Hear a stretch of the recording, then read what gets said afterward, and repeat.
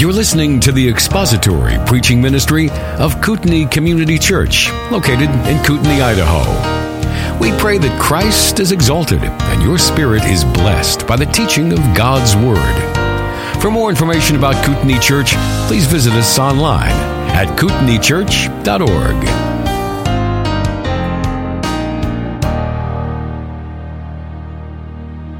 Well, let's take a look at page 40 in your notes. Some of the questions to consider.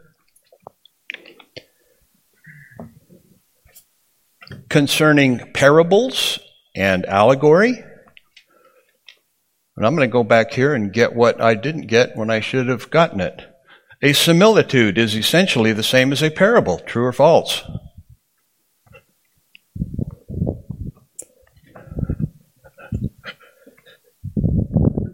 True? True? Remember the difference between a similitude and a parable? It's not much. We saw that list in the back, and they're almost identical. A similitude appeals to common knowledge or common standards, and often it's stated something like, "What man of you, if you had a flat tire, wouldn't pull over and fix it alongside the highway?" That type of thing. Common knowledge, common standards. And the other thing that's mentioned also is that the similitude tends to use present tense verbs, whereas a parable tends to look back as it tells a story. A man went on a journey, and so it tends to look in the past. But they're very, very similar. One purpose for a parable is to conceal truth from unbelievers. That's true. And flip side of that coin is it can be used to reveal truth to faith, as we're going to see as we look down here in the case of David. A highly educated preacher will always get the intended point of a passage. Yeah, highly education, right? Remember, Bill Clinton, before he was governor of, I almost said Australia, Arkansas. He was, and before he was president, he was a Rhodes Scholar, right? Very smart guy, very smart. Pete Buttigieg, before he was the mayor of South Bend, Indiana, and before he was Secretary of Transportation, Rhodes Scholar. Brilliant people, right? But that doesn't always fare well when it comes to understanding spiritual truth. The application of Matthew 15, verses 14 and 15 is, don't follow false teachers. That's one application. Remember, observation, interpretation, there's a single interpretation, but there can be multiple applications. So that's certainly one of the applications from that passage. A parable is a kind of story that should be interpreted allegorically. False. Because allegorical interpretation, and remember, we're distinguishing between an allegory in Scripture and an allegorical interpretation. Allegorical interpretation is you impose a meaning from outside the text onto the text, and that it wasn't there in the first place. Parables usually teach a single truth, though they may have many details. That's true, yeah. And then, read 2 Samuel 12, 1 through 13. Let's turn there in our Bibles. 2 Samuel 12, 1 through 13. Nathan, the prophet, confronts David concerning his sin with Bathsheba. And we're looking at the value of how Nathan confronted David. How did he confront him? One of the things that, here we go. There we go. 2 Samuel 12, 1 through 13. And very interesting, chapters that should be chapters 11 and 12 combined actually form a chiastic structure. And with the focal point, verse 11:27b, the last verse in chapter 11, and the end of it, where it says, "But the thing that David had done displeased the Lord." That's the focal point of that. But then we're going to focus in on chapter 12, 1 through 13. And it reads this way. And the Lord sent Nathan to David. He came to him and said to him, there were 2 men in a certain city, the one rich and the other poor. The rich man had very many flocks and herds, but the poor man had nothing but one little ewe lamb, which he had bought. And he brought it up, and it grew up with him and with his children. It used to eat his morsel and drink from his cup and lie in his arms, and it was like a daughter to him. Now there came a traveler to the rich man, and he was unwilling to take one of his own flock or herd to prepare for the guest who had come to him. But he took the poor man's lamb and prepared it for the man who had come to him. Then David's anger was greatly kindled against the man, and he said to Nathan, as the Lord lives, the man who has done this deserves to die, and he shall restore the lamb fourfold, because he did this thing and because he had no pity. Nathan said to David, you are the man. What's going on here? What do you see about how the prophet Nathan approached David concerning his sin? What are some observations that you have? Yeah, he approached him indirectly with the parable. One thing very, very important about this, very important, look at the first 4 words or so in 12:1. What's it say?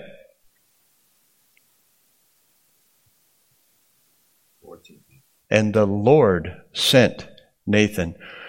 In the area of confrontation, it's very important to make sure that the Lord sends you to do that you're in the will of God when you do that. And you can go back into the New Testament even and see some of the principles involved in church discipline, like Galatians 6. If anyone among you is overtaken in a sin, you, plural, who are spiritual, restore such a one.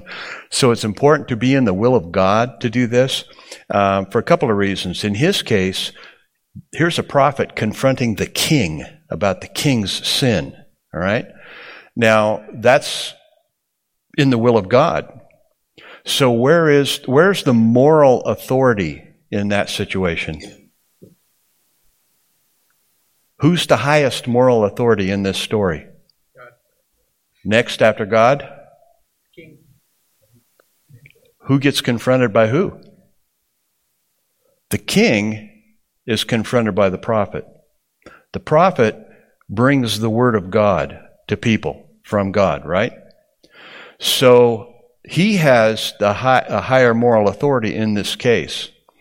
But David is still the king.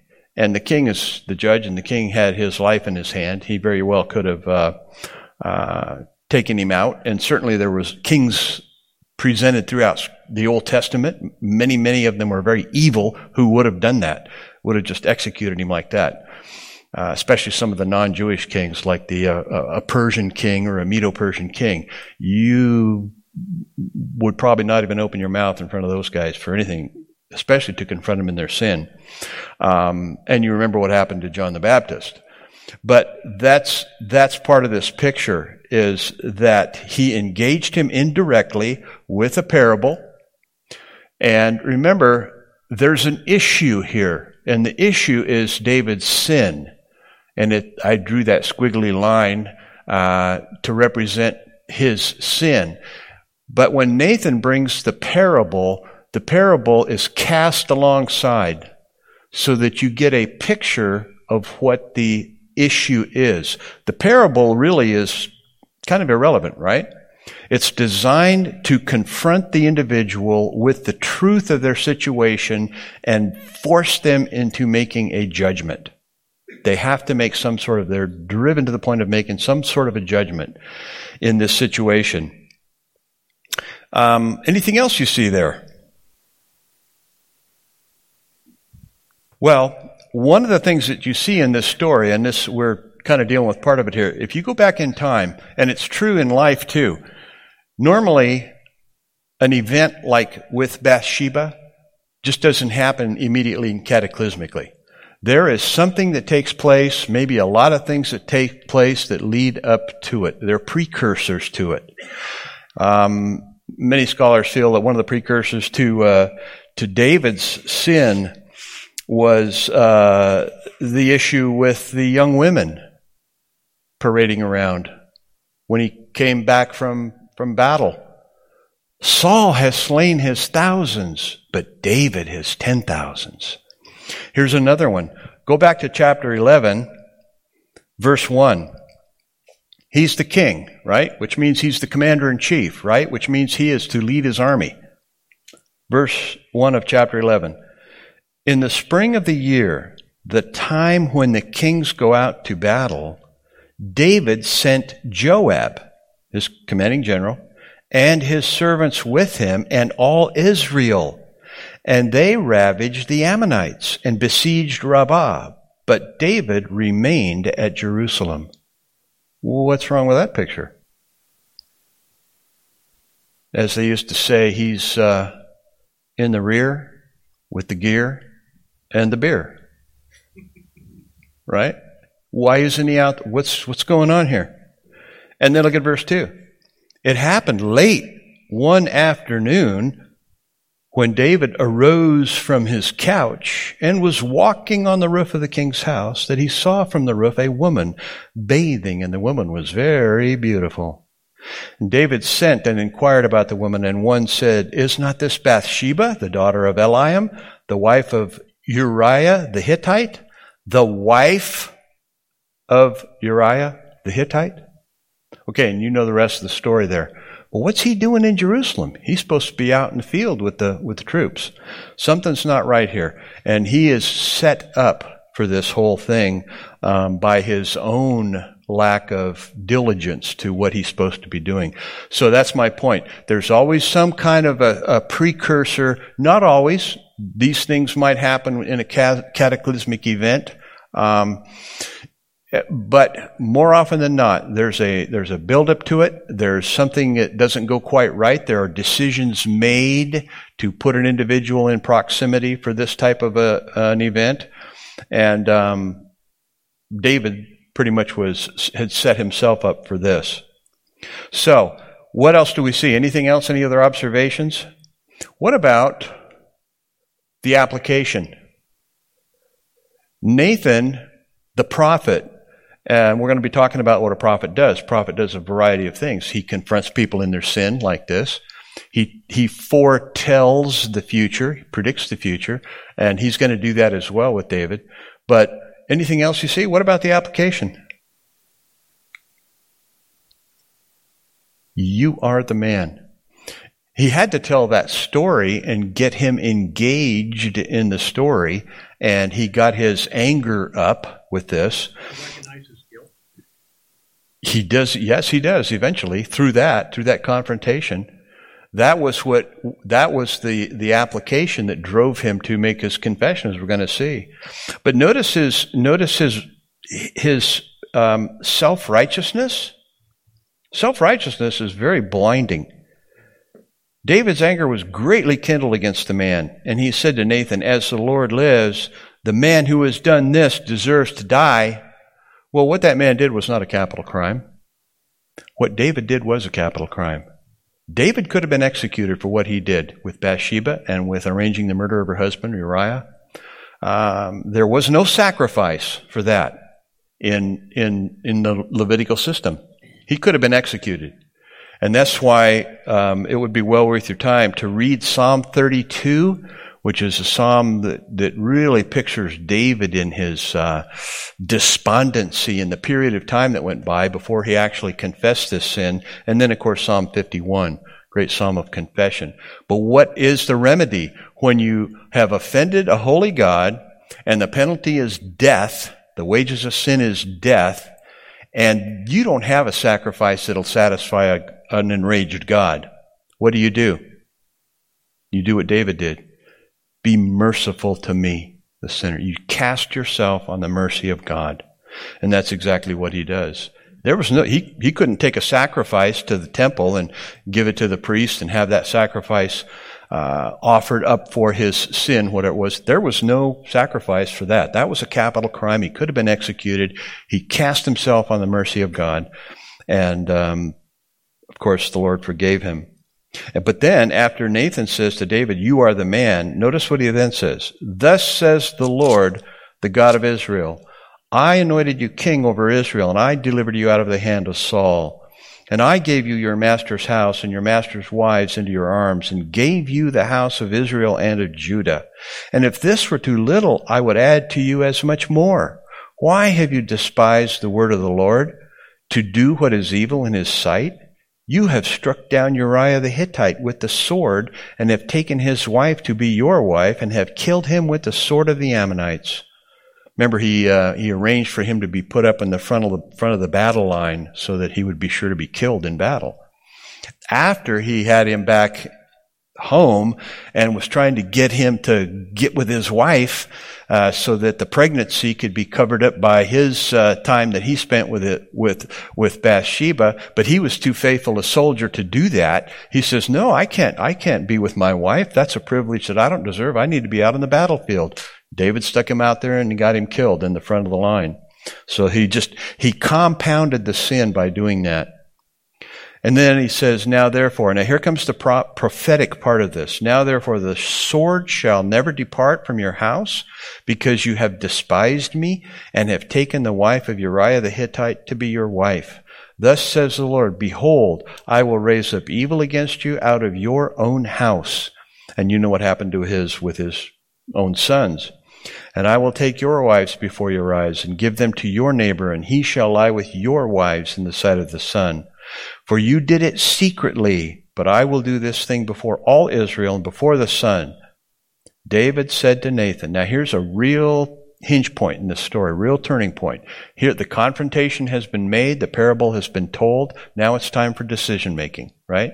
He could very well say, hey, I can do what I want, I'm the king. I have my rights. I do what I want to do. I do what I feel like doing. And she was willing. In fact, I think probably most of it was probably her fault, Could say all kinds of things. He could deny it, reject it, exercise his power as a king. But he doesn't do that. David said to Nathan, I have sinned against the Lord. And Nathan said to David, the Lord also has put away your sin. You shall not die. Immediate forgiveness after the confession. Nevertheless, because by this deed you have utterly scorned the Lord, the child who is born to you shall die. Then Nathan went to his house. Any other observations you might have? Any other principles what about this secretive thing? Secretive sin. Any thoughts on that? Was it really secret? No. Secretive sin. Not in God's economy of things. If it is, He makes it public, So it's not worth the pain to get involved in something like this. Okay, anything else? That's right, He does. Yeah. Yep, good observation. And how about stating a principle? Just because I confess my sin does not mean there won't be consequences. What every 13, 14, 15, 16-year-old young man needs to hear. 20, 25, 30, 40, 60, 70-year-old man needs to hear, right? Forgiveness of sin does not preclude consequences for the sin. It might, in God's grace, He may, make the issue so that a person does not have to undergo anything. But in this case, and in many other cases, that's not the case. Okay, anything else you might see from that? Now we spend a little more time on this, but I wanted to do that because we're sort of bringing some things together here. This is a parable told in a situation that is a biblical story, and you can see how parables are used.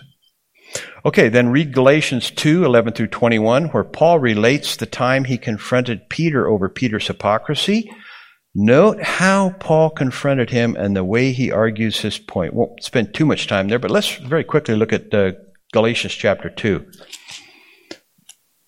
Galatians chapter 2. This is such a fascinating story to me because Paul is relating it to the Galatians who are Gentiles who are being pressured by the Judaizers to consider themselves not quite saved unless they also practice the Mosaic system, keep the law and practice the rite of circumcision. This is what the Judaizers would do. They would say, oh, sure, Gentiles can be saved as long as they keep the Mosaic law and practice the rite of circumcision. Of course, Paul just went ballistic on a deal like that. He was very patient with people who were spiritually immature, but if the gospel was threatened, Paul was, all bets are off, and so he really goes after him here. And then in chapter 2, he's talking about his past and his history and what he did and how God called him to be the apostle to the Gentiles. And then the time that he went up to Jerusalem. And then he says in chapter 2, verse 1, then after 14 years, I went up again to Jerusalem with Barnabas, taking Titus along with me. I went up because of a revelation and set before them, though privately before those who seemed influential, the gospel that I proclaim among the Gentiles in order to make sure I was not running or had not run in vain. But even Titus, who was with me, was not forced to be circumcised, though he was a Greek. Yet because of false brothers secretly brought in who slipped in to spy out our freedom that we have in Christ Jesus, so that they might bring us into slavery, to them we did not yield in submission even for a moment, so that the truth of the gospel might be preserved for you. And from those who seemed to be influential, what they were makes no difference to me. God shows no partiality. Those, I say, who seemed influential added nothing to me. On the contrary, when they saw that I had been entrusted with the gospel to the uncircumcised, just as Peter had been entrusted with the gospel to the circumcised, for he who worked through Peter for his apostolic ministry to the circumcised worked also through me for mine to the Gentiles. And when James and Cephas and John, who seemed to be pillars, perceived the grace that was given to me, they gave me the right hand of fellowship to Barnabas and me, that we should go to the Gentiles and they to the circumcised. Only they asked us to remember the poor, the very thing I was eager to do. So here it comes.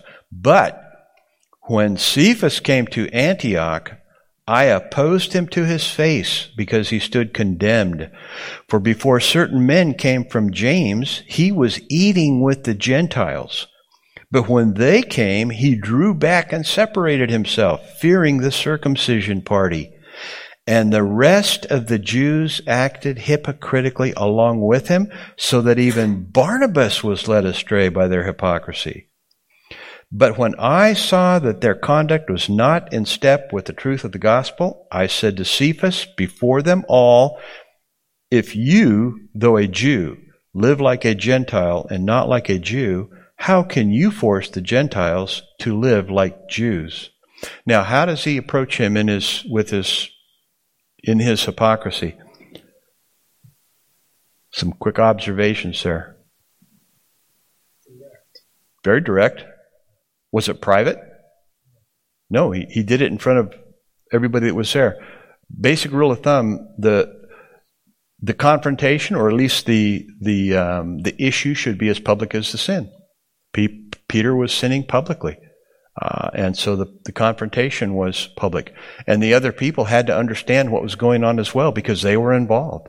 I think right here, this is Paul's finest hour right here. I'm convinced of it. He's the last man standing. The rest of them were getting all wobbly over the gospel.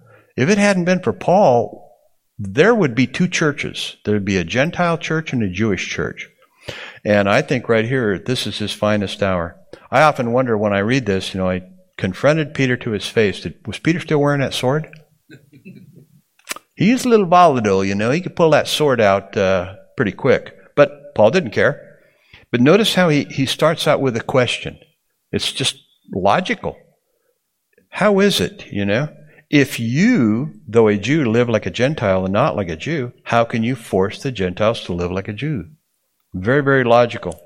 And then, we ourselves are Jews by birth and not Gentile sinners, yet we know, now he's going to get theological, that a person is not justified by works of the law, but through faith in Jesus Christ. So we also have believed in Christ Jesus in order to be justified by faith in Christ and not by works of the law, because by works of the law no one will be justified. He appeals to Peter's knowledge of the gospel. Peter knows the gospel. He just gets hinky. He gets weak in the knees, when he gets intimidated by people. Remember, he got intimidated by that little girl the night of the Lord's betrayal and just, swore, and I don't know him. And yet, Paul includes himself in this. We. It's not you, Peter. We are justified by the keeping of the law. But, he says in verse 17, if in our endeavor to be justified in Christ, we too were found to be sinners, is Christ then a servant of sin? Certainly not. For if I rebuild what I tore down, I prove myself to be a transgressor. For through the law I died to the law so that I might live to God.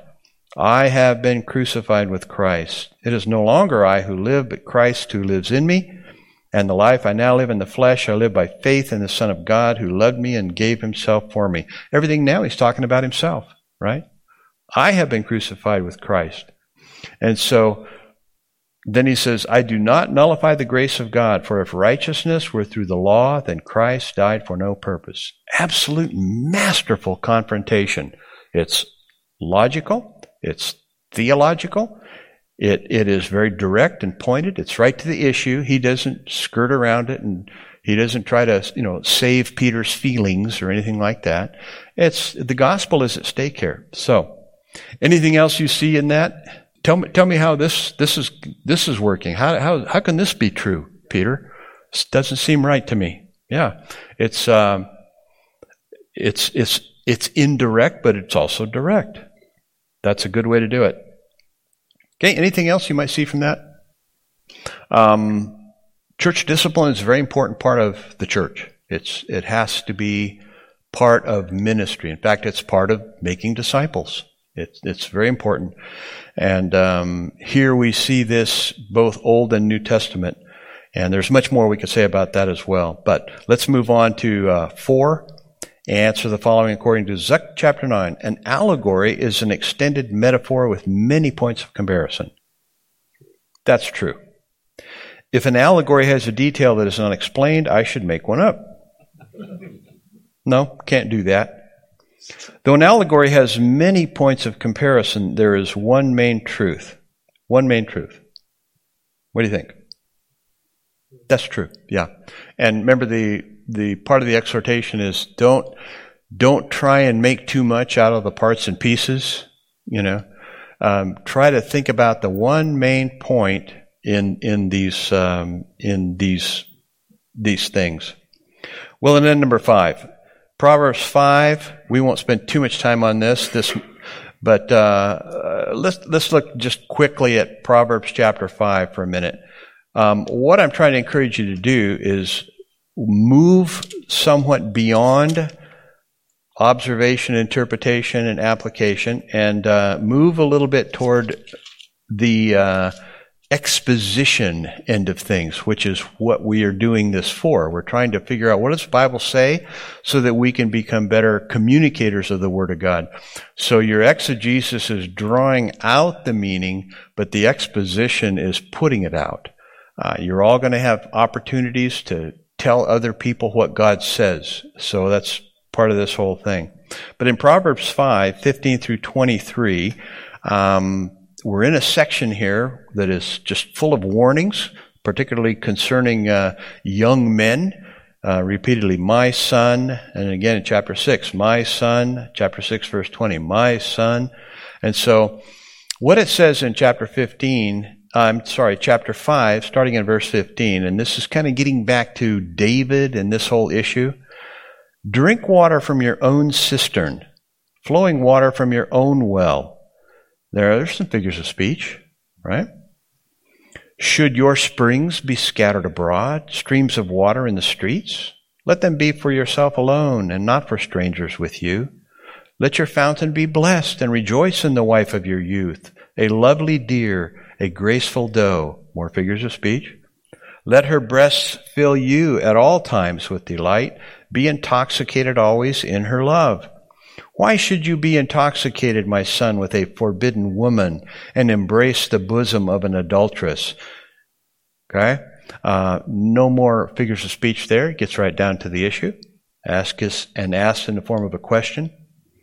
For a man's ways are before the eyes of the Lord, and he ponders all his paths.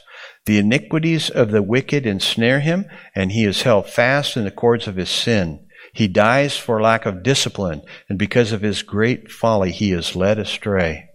So the issue here was to try to craft an expositional statement, or maybe several. Text-derived, but not text-bound. A text-bound statement's an exegetical statement. You're right. You're actually saying what the text says. But an expositional statement is timeless, and even though it's text-derived, it's a timeless statement. Now, verse 21 is sort of one. For a man's ways are before the eyes of the Lord. Even though it's part of the text, that's almost an expositional statement, right? Universally true, derived from what he's just said, but it's universally true. It's a timeless statement. Anybody take a shot at that? Want to share with the class? Simon. Okay? Yeah. Text derived, but not text bound as an exegetical statement. Anybody else want to take a shot? There you go. Yeah, universally true. Right out of the text of Proverbs. And you can see that as you read down through here. I mean, even over in chapter 6, the evil woman, and what the consequences. Can a man carry fire next to his chest and his clothes not be burned? Boy, there's a graphic figure of speech, right? Oh, you want to embrace a prostitute? It's like hugging a pile of red hot coals. You think you can get away and not get burned? Or can one walk on hot coals and his feet not be scorched? So is he who goes into his neighbor's wife. None who touches her will go unpunished. Okay? The warnings are there. And what about this idea of secrecy? For a man's ways are before the eyes of the Lord. There it is again. There's no such thing as a secret sin. Anything else? Anybody else want to take a shot on an expositional statement? Now you can do this all through Scripture. It's part of this process that we're learning to do observation, interpretation, application. That's true, and sort of the exposition is part of this application process to come up with a statement that captures the essence of what you've looked at in the text and drawn out of the text, and make it portable, make it memorable, that type of thing. Okay, anything else from that? Yeah. And talk about prophecy.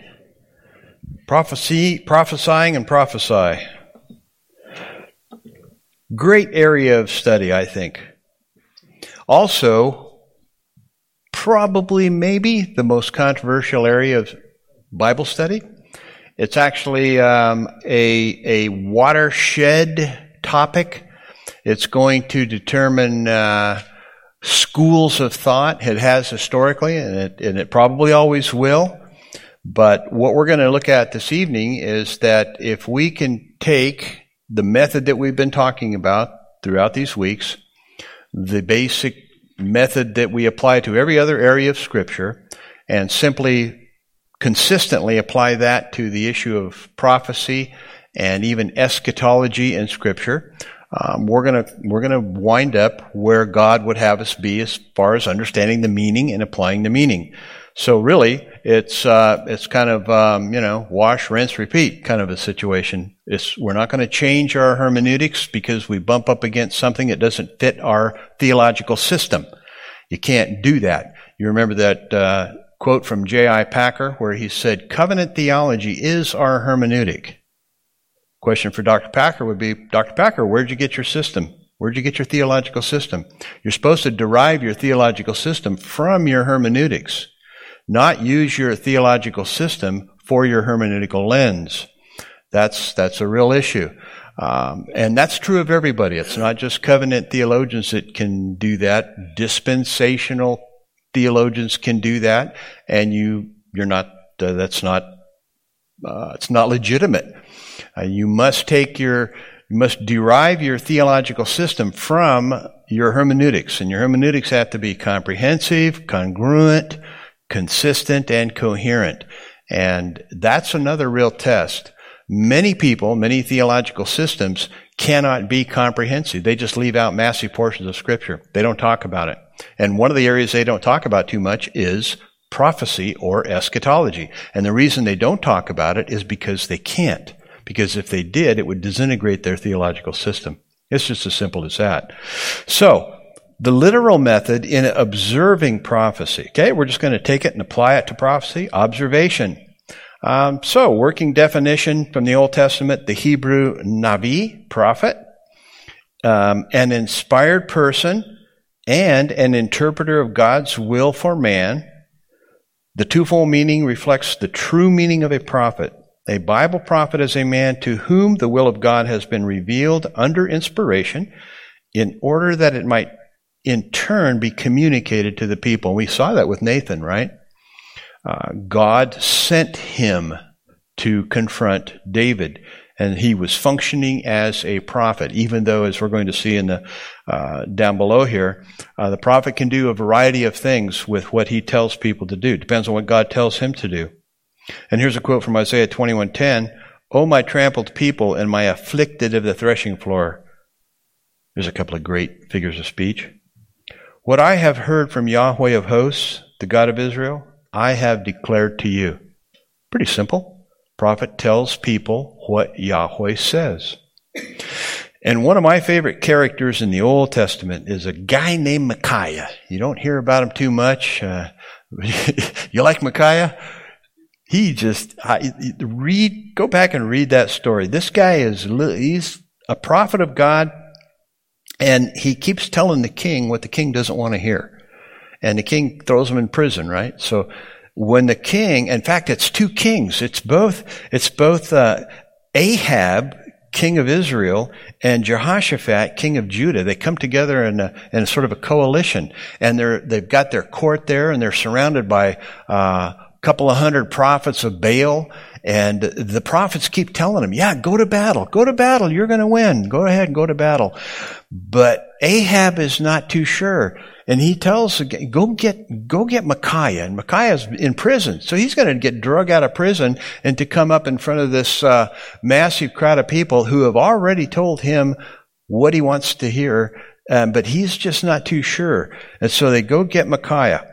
And it says, "Now the messenger who went to summon Micaiah spoke to him, saying, Behold now, the words of the prophets, as if from one mouth, are good towards the king. Please let your word be like the word of one of them, and speak that which is good."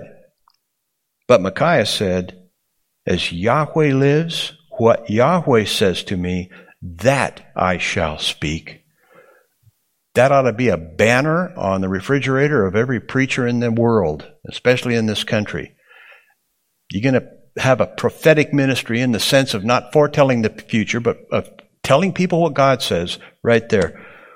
Even though the pressure is on to give a message that comports with all these other prophets and is going to make both the kings happy and all the rest, what Yahweh says to me, that I shall speak. That's a real prophet right there. No compromise. Okay? So, B, working definition in the New Testament. The Greek verb prophetuo, to prophesy, and then the cognate noun, prophetes, to be a prophet. And here from Dr. Zuck's text, to speak for or before. It's really pretty simple. You're just going to speak before or for, and you're going to tell people what God says. Simple as that. But then down at the bottom, you can see the broader application of this and how it actually works its way out in their ministries. The prophet sees both contemporary issues and future events. His message is delivered through regular preaching and forthtelling, as well as through supernatural prognosticating and forthtelling. And I chased both those words down best I can tell, they mean the same thing. Okay, so I'm not sure exactly what this author, if he might be slicing the bologna kind of thin right here, but I think best I could tell, it's pretty much the same thing, and he doesn't really tell you. He goes into more definition at the bottom of, but not of those two words. The prophetic message may concern the present in the form of warnings, rebukes, promises, and exhortations. It may concern the future through prognostications and predictions. And that's exactly what Nathan did, right? First thing he did was confront David in his sin. And he used that parable to do it. And it had its effect. He got the picture and then made the application. But then there was prophetic information about what the future holds for you because you sinned. Prognostications are subdivided into predictions and apocalyptics. Predictions involve events which will happen in the near future. Apocalyptics involve events which relate to the end time. The word apocalypsis means to reveal, a revelation, which is the name of the book of Revelation, apocalypsis. While this subdivision of prophecy is justified on some occasions for purposes of emphasis, it should not be used when interpretation is under progress. Predictions and apocalyptics must not be separated during interpretation. Principles that are used to interpret near future predictions should be used to interpret far future apocalyptic prophecies. Basically what he's saying is be consistent. You don't need to make alterations in how you interpret things. Okay, so any questions or thoughts you might have on the basic definition of what it means to be a prophet or to prophesy? Yeah, and we're going to talk a little bit more about that passage next time because it has to do with the use of the old in the new, because that's what Peter does there on the day of Pentecost. And yeah, it's very interesting. You know, he says this, what you're seeing these people speaking in tongues, foreign languages they hadn't learned on the day of Pentecost, this is that. Then he refers to Joel and he quotes Joel. You go back and you read that passage in Joel and it says nothing about anybody speaking in tongues. But it does talk about cataclysmic, cosmic events, which are not recorded in the Acts chapter 2 chapter. So what's going on there? I think what's going on as you read down through there, he talks about the various people and the work of the Spirit in their life. These are people that you may not think would be Spirit-filled people. And I think it's a picture of what the Spirit is going to do in the kingdom when the Spirit massively works through all different kinds of people in different ways. I think that's basically what's going on there. It's really got nothing to do with the tongues. It's the general idea of the movement of the Spirit out into areas where it hasn't been seen before. I don't know if that answers your question or not, but I think that's the basic idea there. In charismatic Pentecostal circles, if you say, well, there is no evidence in the text of those cataclysmic, cosmic events taking place, they would say, well, they happened, but they just weren't recorded. That doesn't work. It's not there. And you go back and look in Joel, and there's nothing there about anybody speaking in tongues. So there's some other issues going on here, and I think it's the work of the Spirit in the kingdom that is going to be massive and extending beyond where people think it would normally be. Well, I think he's doing it right now. It's just that the prophetic ministry now, in telling people what God says, is preaching and teaching the Word of God. But it is not preaching and teaching. In the Old Testament, they had new revelation with the close of the canon that ended that. But now we take the Word of God that we have and we proclaim it to people as far and wide as we possibly can. So that is the prophetic ministry for our time, and I think it's going to continue on.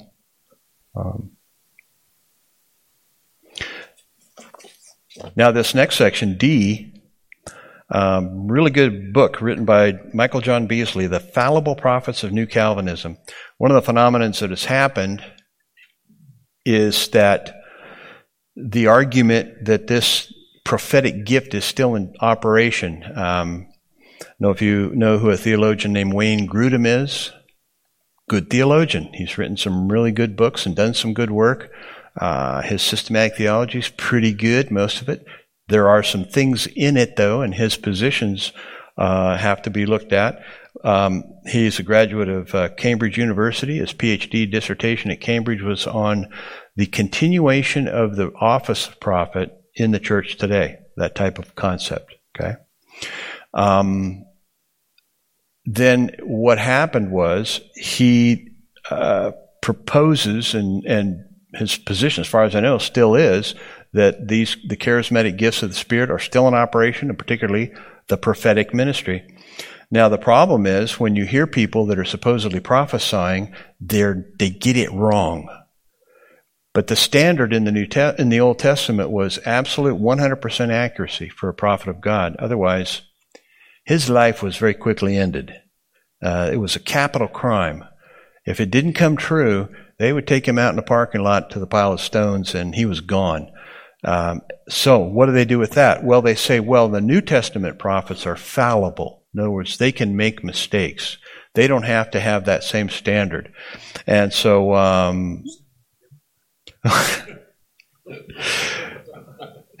that's right. Two different standards. Yeah. Boy, that is prophetic. So in this book, he really does an excellent job of showing how that can't possibly be true. But what Wayne Grudem did then was write a book. Okay, so remember we talked about academic acceptance, academic credibility, and then you go after the popular. This is very common. You guys will see this. I've seen it over and over again with theologians. They get academic credibility, and if they're not criticized or excoriated in any way by other academics, then they write books and go after the public, the common man. Very, very common for somebody to have tremendous academic credentials, and yet they have some aberration in their teaching that's not biblical. They wind up with a pulpit ministry. Look how many people they can influence with a career teaching that kind of thing. And so basically he wrote a book at the popular level that went out. And of course, Pentecostalism historically hasn't had a lot of academic credibility, a few here and there. Gordon Fee is one very excellent commentator, but he's a Pentecostal. I remember that was when I was at Dallas Seminary, his commentary on 1 Corinthians is excellent. It was a required reading. But you know when you're reading it, even though the background information is really good and a lot of his exegesis is excellent, when you get to chapters 12, 13, and 14, he's a Pentecostal. You just have to know that's there. So you have to sort your way through this. So Dr. Grudem is a good conservative theologian, but he has some things in his teaching, and one of them is a continuation of these sign gifts that I believe, many people believe, have ceased to be in operation. Not all gifts. We are supposed to practice gifts to minister to the church. But you can't redefine to suit your supposed gift what the standard is for that gift, right? It doesn't work that way, but that's what he tried to do. And then when he had that academic acceptability, he wrote a book that was very much accepted at the popular level. Okay, so there is no such thing in the Bible as a fallible prophet. In the Old Testament, fallible prophets were identified and executed. And there's the references. In the New Testament, no, the executioner has changed. We don't execute false prophets. But the standard and the penalty have not. False prophets, people that lie about the Word of God and make it. Now, I'm not talking about somebody who's immature or untrained, who just doesn't understand. But there are people out there who make a career out of it and a lot of money. False teachers. Okay, the penalty is the same. The wages of sin is still death. Right, even though we don't personally execute them. So, yes, sir. Oh, he makes a prophecy that's way out in the future. It's an insurance policy. Well, then you probably wouldn't want to, I'm not sure what they would do with him back in the Old Testament. But there again, you have no way of plus or minus, right or wrong. You have no way of evaluating it. I mean, the only way that he can claim to be a true prophet is if his prophecy comes to pass. The way we test the other kind of prophecy, where we tell people what the Bible says, is everybody has a copy, or should have. And so there's an objective standard right here that we can all look at and evaluate and be held accountable for. If you just say, Jesus told me, it is a personal, private revelation that cannot be tested. And we're told in Scripture, test all things. Hold fast to that which is good. By the way, that is singular. That which is good. Abstain from every form of evil. There's lots of forms of evil out there, but there's only one thing that's considered good. And the context is the Word of God in that passage. So I think what's gone on here is they create a category that they can fit their theology into. And that's what they've done here. Okay? Any other thoughts you might have on that? It's an important issue. The standard in the Old Testament is absolute 100% accuracy. And even the standard in those passages is, if what he says comes to pass, but it leads you away from Yahweh, he's a false prophet. Okay? Might be true, whatever he said. But if it leads the worshiper away from the worship of Yahweh, that makes him a false prophet. Because he's put a barrier between the worshiper and Yahweh. Okay? What about the literal method in interpreting prophecy, interpretation? Well, here's a quote from Dr. Walvoord, 1994. What do you predict will be the most significant theological issues over the next 10 years? His answer was, the hermeneutical problem of not interpreting the Bible literally, especially the prophetic areas. The church today is engulfed in the idea that one cannot interpret prophecy literally. Okay? Very, very key. And it's true. Prophecy is a watershed issue. There are those that say, well, we can't take that literally. We have to either allegorize it or spiritualize it. It can't possibly mean what it says. Because what happens there is they have a pre-existing system that tells them that what it says can't be true. And so they have to do something other than interpret it literally. Okay? And this is nothing new. It goes way back. This is an amillennialist named Floyd Hamilton. This is a published statement. And he actually admits that if we use a normal, literal method of interpretation of prophecy, we wind up as a premillennialist. He says, now we must frankly admit that a literal interpretation of the Old Testament prophecies gives us such a picture of an earthly reign of the Messiah as the premillennialist pictures. That was the kind of a Messianic kingdom that the Jews at the time of Christ were looking for, on the basis of a literal interpretation of the Old Testament promises. Okay? It's obvious that they admit that. He admits that. J. Dwight Pentecost, in responding to that statement in his book on prophecy, great book on prophecy, says this: he is thus acknowledging that the basic difference between himself, an amillennialist, and a premillennialist is not whether the Scriptures teach such an earthly kingdom as the premillennialist teachers, but how the Scriptures that teach just such an earthly kingdom are to be interpreted. See the point? If you just take it for what it says, you're going to wind up in the premillennial position. You don't have to start with that position. You can't. Nobody should. But if the consistent, literal, normal interpretation of Scripture, prophecy, leads you there, okay. Otherwise, you have to come back and alter your hermeneutics because you've bumped up against an area of Scripture that doesn't fit, and you wind up with conclusions that don't fit your pre-existing presuppositions, which is your theological system. Right? And here's another one, Oswald T. Allis. These men are all well-known amillennialists. The Old Testament prophecies, if literally interpreted, cannot be regarded as having been yet fulfilled or as being capable of fulfillment in this present age. In other words, they are future, and they await the return of Christ, which makes it a premillennial position. Okay? And here's a statement from Albertus Peters, published in 1934. The question whether the Old Testament prophecies concerning the people of God must be interpreted in their ordinary sense as other scriptures are interpreted, or can properly be applied to the Christian church, is called the question of spiritualization of prophecy. This is one of the major problems of biblical interpretation and confronts everyone who makes a serious study of the Word of God.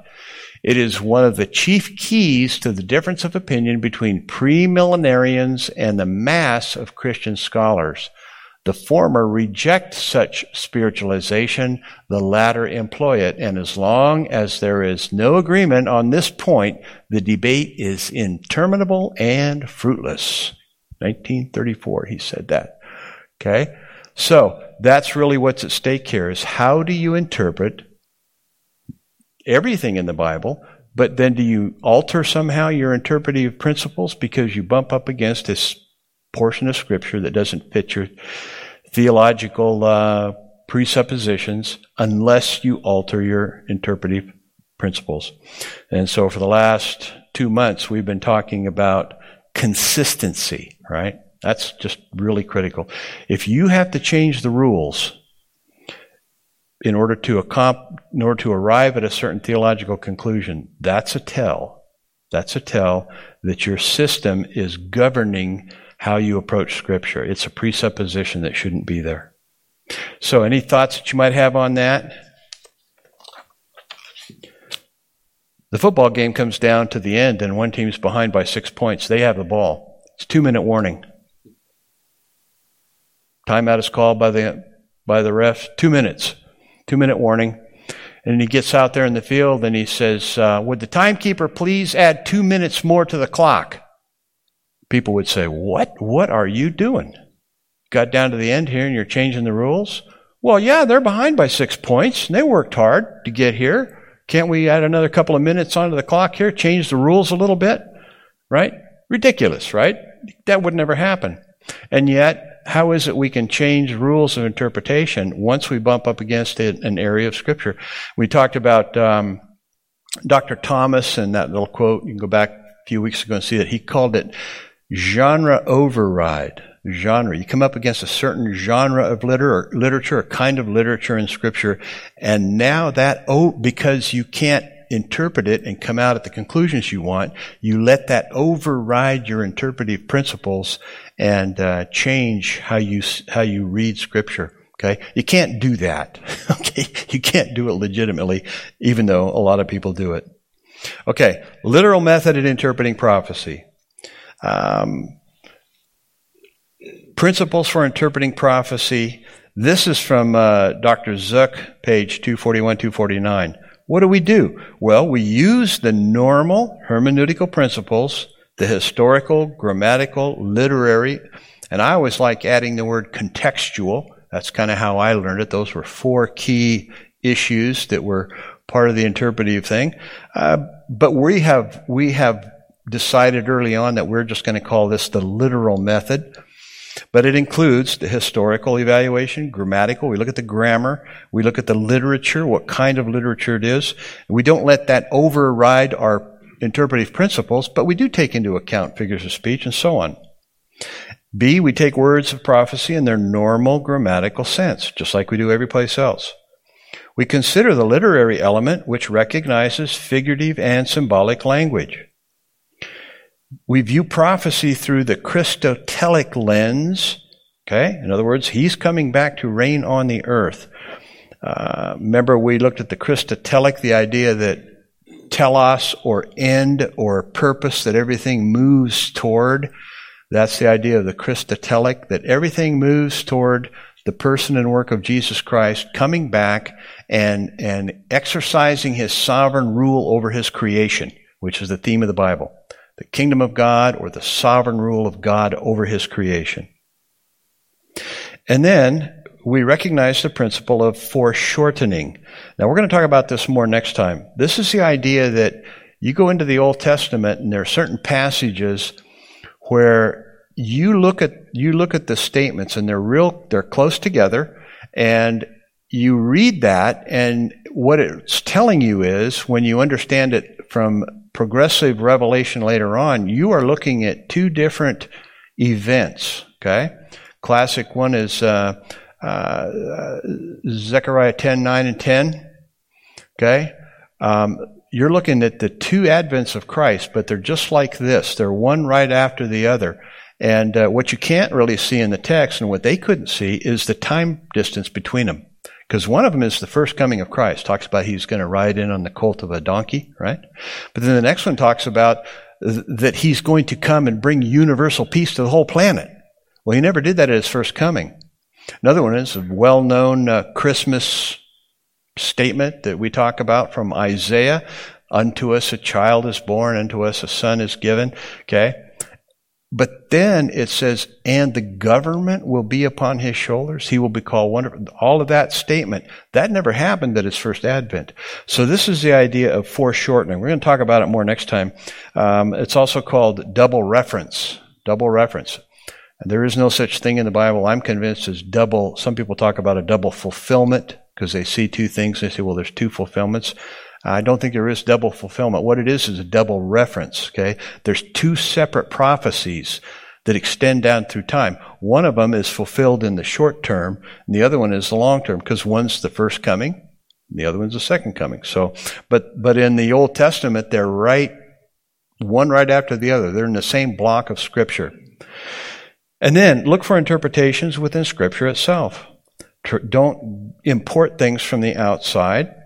G, compare parallel passages. We would do that. One warning is, though, it's very common for people to say, well, yeah, we're going to take this passage, we're going to bring the meaning and interpret this passage from this passage. Each individual passage must make its own contribution. So it's okay to compare passages after you've exegeted each individual passage. You can get into these situations, and I've heard these guys, where you say, well, where did you get that meaning? And they say, well, I got it from this passage and this passage over here. You say, well, where did you get this one? Well, I got that one from over here and over here and over here. And I got this one from over here and over here. And it's like an infinite regression. But they never exegete the individual passages and then compare their results. This is the way to go about doing it. Otherwise, you can import whatever you want onto that passage. Compare parallel passages after you've done the exegesis for each individual passage. And then determine if prophecies are fulfilled or unfulfilled. It kind of goes back to the idea of foreshortening, you know. Wait a minute, I'm looking at something here that hasn't happened yet. This part of it I can see has happened, but the other part hasn't. And again, basic prophecy, is it actually been fulfilled or not? So it's something to think about and look at. So we're talking about the chronology and also having to take into account the idea of progressive revelation. What did they know? What could they know? And when did they know it? We talked about Luke 24 and the way Jesus confronted the disciples. He said, you are slow. He didn't say you don't believe anything. He just said you're slow to believe all that the prophets said. And the two issues were the suffering and the glory. Okay, they got the glory part right. You know, the king and the triumphal king and how he's going to come and judge the nations and judge the Gentiles and kick the Gentile occupiers out of Jerusalem and Israel and all the rest. That was good news. They wanted that. That's what they saw. But what they didn't see, was the suffering part. They couldn't see the cross. And so he had to correct them on that. So progressive revelation is very important. It's there, and we need to take it into account. Now, we can't assume that they knew more than they did. Until Isaiah chapter 53, they wouldn't have had an idea that this Messiah would die for their sins. Okay? That was 700 BC. Prior to that, all those centuries, they had no idea that the Messiah was going to die for their sins. Okay? So, any thoughts you might have on that or questions? I'm going to let you look at page 43 on your own. What I did there, I just took Jeremiah 3, 6 through 25, and went through the list there of what prophecy does, and just applied it to Jeremiah 3. Reminds of the past and so on, and Jeremiah as the prophet does that all the way through there, and you can just walk your way through that. I'm going to let you do that on your own. And one of the main things of prophecy is that prophecy is designed to encourage us. Okay, Apostle Paul says that to the Thessalonian Christians down at the bottom there. Then we who are alive and remain, he's just talked about the rapture of the church. We who are alive and remain will be caught up together with them in the clouds to meet the Lord in the air, and so we shall always be with the Lord. Therefore, comfort one another with these words. Prophecy and what's a look into eschatology in the future is supposed to be a comfort for the Christian, and that's how we should look at it, and we should draw that out of the prophecies. Okay? Anything else you might, any thoughts you might have or questions? This is a massive area, guys. I know that. I mean, on all these areas, we've really opened up some big boxes of information. But our purpose, remember, was not to do exposition of every single passage dealing with this stuff, but to get a set of tools in place so that when you do come across these things in Scripture, then you'll have a set of tools you can apply consistently all the way through without having to alter how you interpret various passages and various kinds of Scripture, including prophecy. Okay? That's the good news. Well, this is good news. You got a homework assignment for next week, okay? Another homework assignment. Check out Shepherd's Conference Media, 2007 Shepherd's Conference. It's online. You can download these. If you can't download them and you want a copy, I can probably run you a copy of the text. I think they might have the text. 2007 Shepherd's Conference, okay? The first address, General Session 1, keynote by Pastor MacArthur, really, really good. He talks about the area of prophecy. And it's very good. Personally, it's one of my favorite messages of John MacArthur. I think it's John MacArthur at his finest. It's also John MacArthur at his funniest, okay? He's just hilarious in this. And the second one is in that same conference, but it's Seminar Session 4, Dr. Bill Barrick. He was one of the Old Testament profs, just an exceptional Old Testament scholar. Did you have him for anything? He was just really, really good Old Testament scholar. He gives one of the seminar sessions on Thy Kingdom Come. I hadn't listened to it for 2 or 3 years, and then I just called it back and listened to it this week, and I was surprised to hear. You will recognize so many of the things that we've talked about, and he's talking about how do we interpret the Old Testament kingdom promises, okay, which are prophetic promises. So I think you'll be edified by that, and he just does an incredible job with it. He's an excellent Old Testament scholar, but he's also an excellent theologian. So what he's going to do, he's going to put the Old Testament and the New Testament together for you like that. And he's really, really good. Both of those are good messages. So I think you'll recognize much of what we've been talking about. He even mentions a chiastic structure in Revelation. Okay, so that chiastic structure is part of the picture there. So take a look at those, and we can talk about it a little bit next time. Thank you for listening to the latest podcast from Kootenai Church. If you'd like to learn more about Kootenai Church or to donate to our church ministry, you can do so online by visiting kootenaichurch.org. We hope you enjoyed this podcast and pray you'll join us again next time. Once again, thank you for listening.